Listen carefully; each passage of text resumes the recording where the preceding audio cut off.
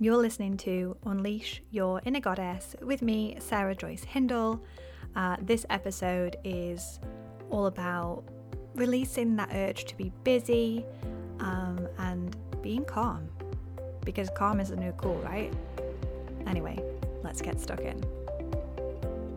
So I remember as a kid, my mum working and going to college, getting more qualifications under her belt. And I remember I used to go swimming every week. I was a passionate swimmer and I would go into the pool, do my lesson, and my mum would be sat at the side, half watching me and half doing her college work.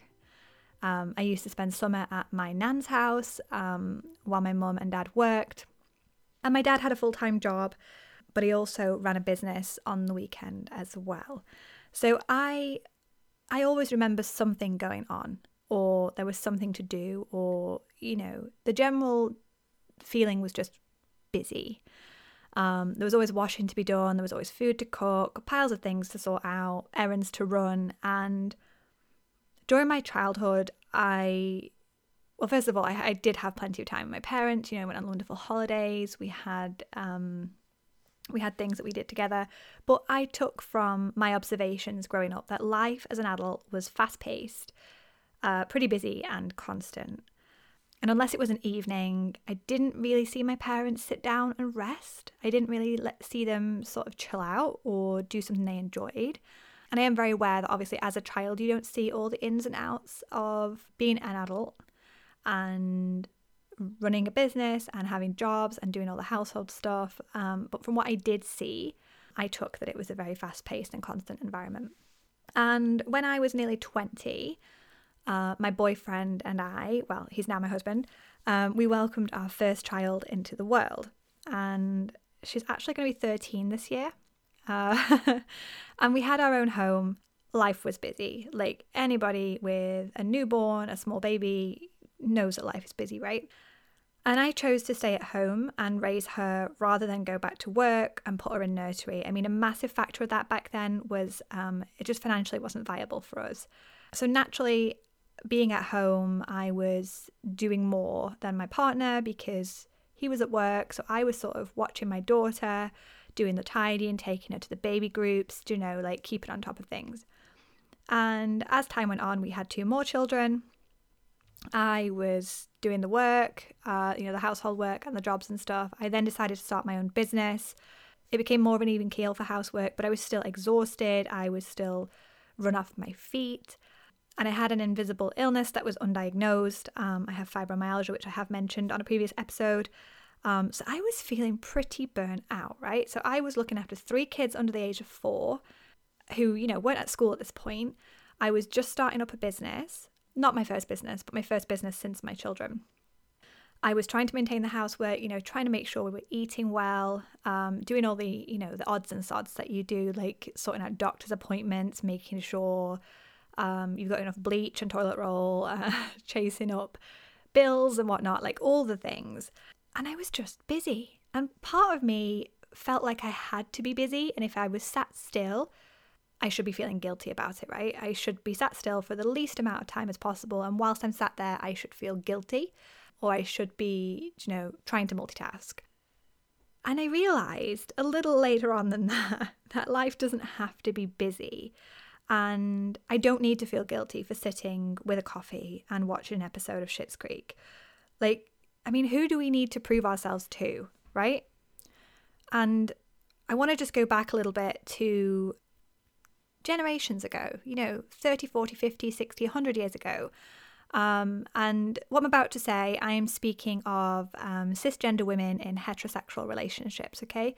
And it was typical that back in those days that the man of the house would go to work, or even if you go longer ago, you're looking at them going hunting, protecting, bringing that food home. And the women would typically stay at home to look after the children, the home and all that stuff. And I'm obviously talking about people with children sort of quite a long time ago. And I can only imagine how exhausting and time-consuming this time must have been for women especially, and for people who were raising their children at home whilst making sure that food was cooked, the house was clean, all the jobs were done, especially in a time where we didn't have the convenience of a fridge or a microwave or a freezer or a slow cooker machine, do you know, like all the things that we sort of take for granted these days, a washing machine. And the thing is, we can carry the urge to be busy up through the generations, right? And it's called epigenetic inheritance. And it can also carry through fear, anxiousness, and being highly stressed. It's similar to how we know our fight or flight stress response, okay? So we know that we will either fight or we'll flight, okay? So we'll either face it or we'll run. And we have that stress response to things that are typically less stressful than what our ancestors had to deal with. So like we have to sit a test or have an awkward conversation with a friend. Our ancestors didn't have to deal with those stresses. They had bears, tigers, and other life or death situations. And that is where our fight or flight response comes from. It comes from our ancestors having to literally fight or run away to be able to survive. And this has been carried through the generations and generations through our genes to where we are now, where we want to fight or flight when it's a test or whatever. Obviously, it's still super useful. It is a very, very needed response, because if we're in the road and there's a car coming, we need to be able to choose, are we going to try and fight the car? Or are we going to choose to run away from the car? And obviously we choose to run away. So it's very similar to that. So there was a study conducted a long time ago that studied epigenetic inheritance in mice. I'm not condoning the use of animals for testing, but the information is interesting and backs up this study all the same. I'm quoting from an article here that I will list in the show notes. Ressler and his colleague Brian Diaz opted to study mice who were trained to fear the smell of a certain chemical, and it has a scent that is compared to those of cherries and almonds. They would waft the scent around a small chamber while giving electric shocks to male mice. The animals eventually learned to associate the scent with pain, shuddering in the presence of the chemical smell even without the shock. This reaction was passed on to their pups. Despite never having encountered the smell in their lives, the offspring exhibited increased sensitivity when introduced to its smell, shuddering more markedly in its presence compared with the descendants of mice that had been conditioned to startle by a different smell or had undergone a different treatment. A third generation of mice, the grandchildren of the original mice who were tested, also inherited this reaction, as did the mice who were conceived through in vitro fertilization, with sperm from the males sensitized to the chemical smell. Similar experiments show that the response can also be transmitted down from the mother. These responses were paired with the changes to the brain structure that processes odours. The mice sensitized to the chemical smell, as well as their descendants, had more neurons that produce a receptor protein known to detect the odour, compared with the control mice in the study. Humans inherit epigenetic alterations that influence behaviour too, Ressler suspects. A parent's anxiety, he speculates, could influence later generations through epigenetic modifications to receptors for stress hormones. But Ressler and Diaz are not sure how to prove this case. The researchers now want to determine for how many generations the sensitivity to this chemical smell lasts and whether the response can be eliminated. So, as I've just read that article, you can see that the mice in the study who were subjected to the smell and the shock became fearful when the smell was presented and the shock was not present. What was really interesting about the study was that obviously the descendants of those initial mice shared the same fear of the smell, even though they had not been subjected to the shock. And then even then, those mice had babies and their babies also were sensitive to the smell. So from that study and what we know about the fight or flight response and how that's come down from, generations ago from our ancestors having to run away from bears and tigers, it's safe to say that some of our need and our expectancy to be busy is from what we've seen as children growing up and what we've seen around the world, what we've seen around us in society, but also maybe from past generations and even from our ancestors.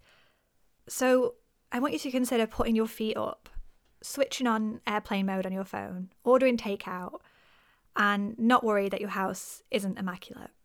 Grab a book or the TV remote or whatever you love to do and dedicate your time to yourself guilt-free. take some time away from being busy, away from chaos and stress, and just simply be. As I mentioned in the last episode, my self-paced online course, Elevate, will be available soon. And in this course, I go really deep with how we see and use our time, going through a commitment overhaul and getting really honest with how we are using the hours of our life.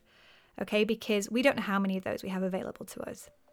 The link will be in the show notes. Anyone who gets on the waitlist will be able to access the course first and get it for a massively reduced price. I mean, I certainly don't want to get to the end and having ran around like a blue-ass fly, doing everything for everyone, never really resting or doing what I actually wanted to do. Do you? All right, see you next time.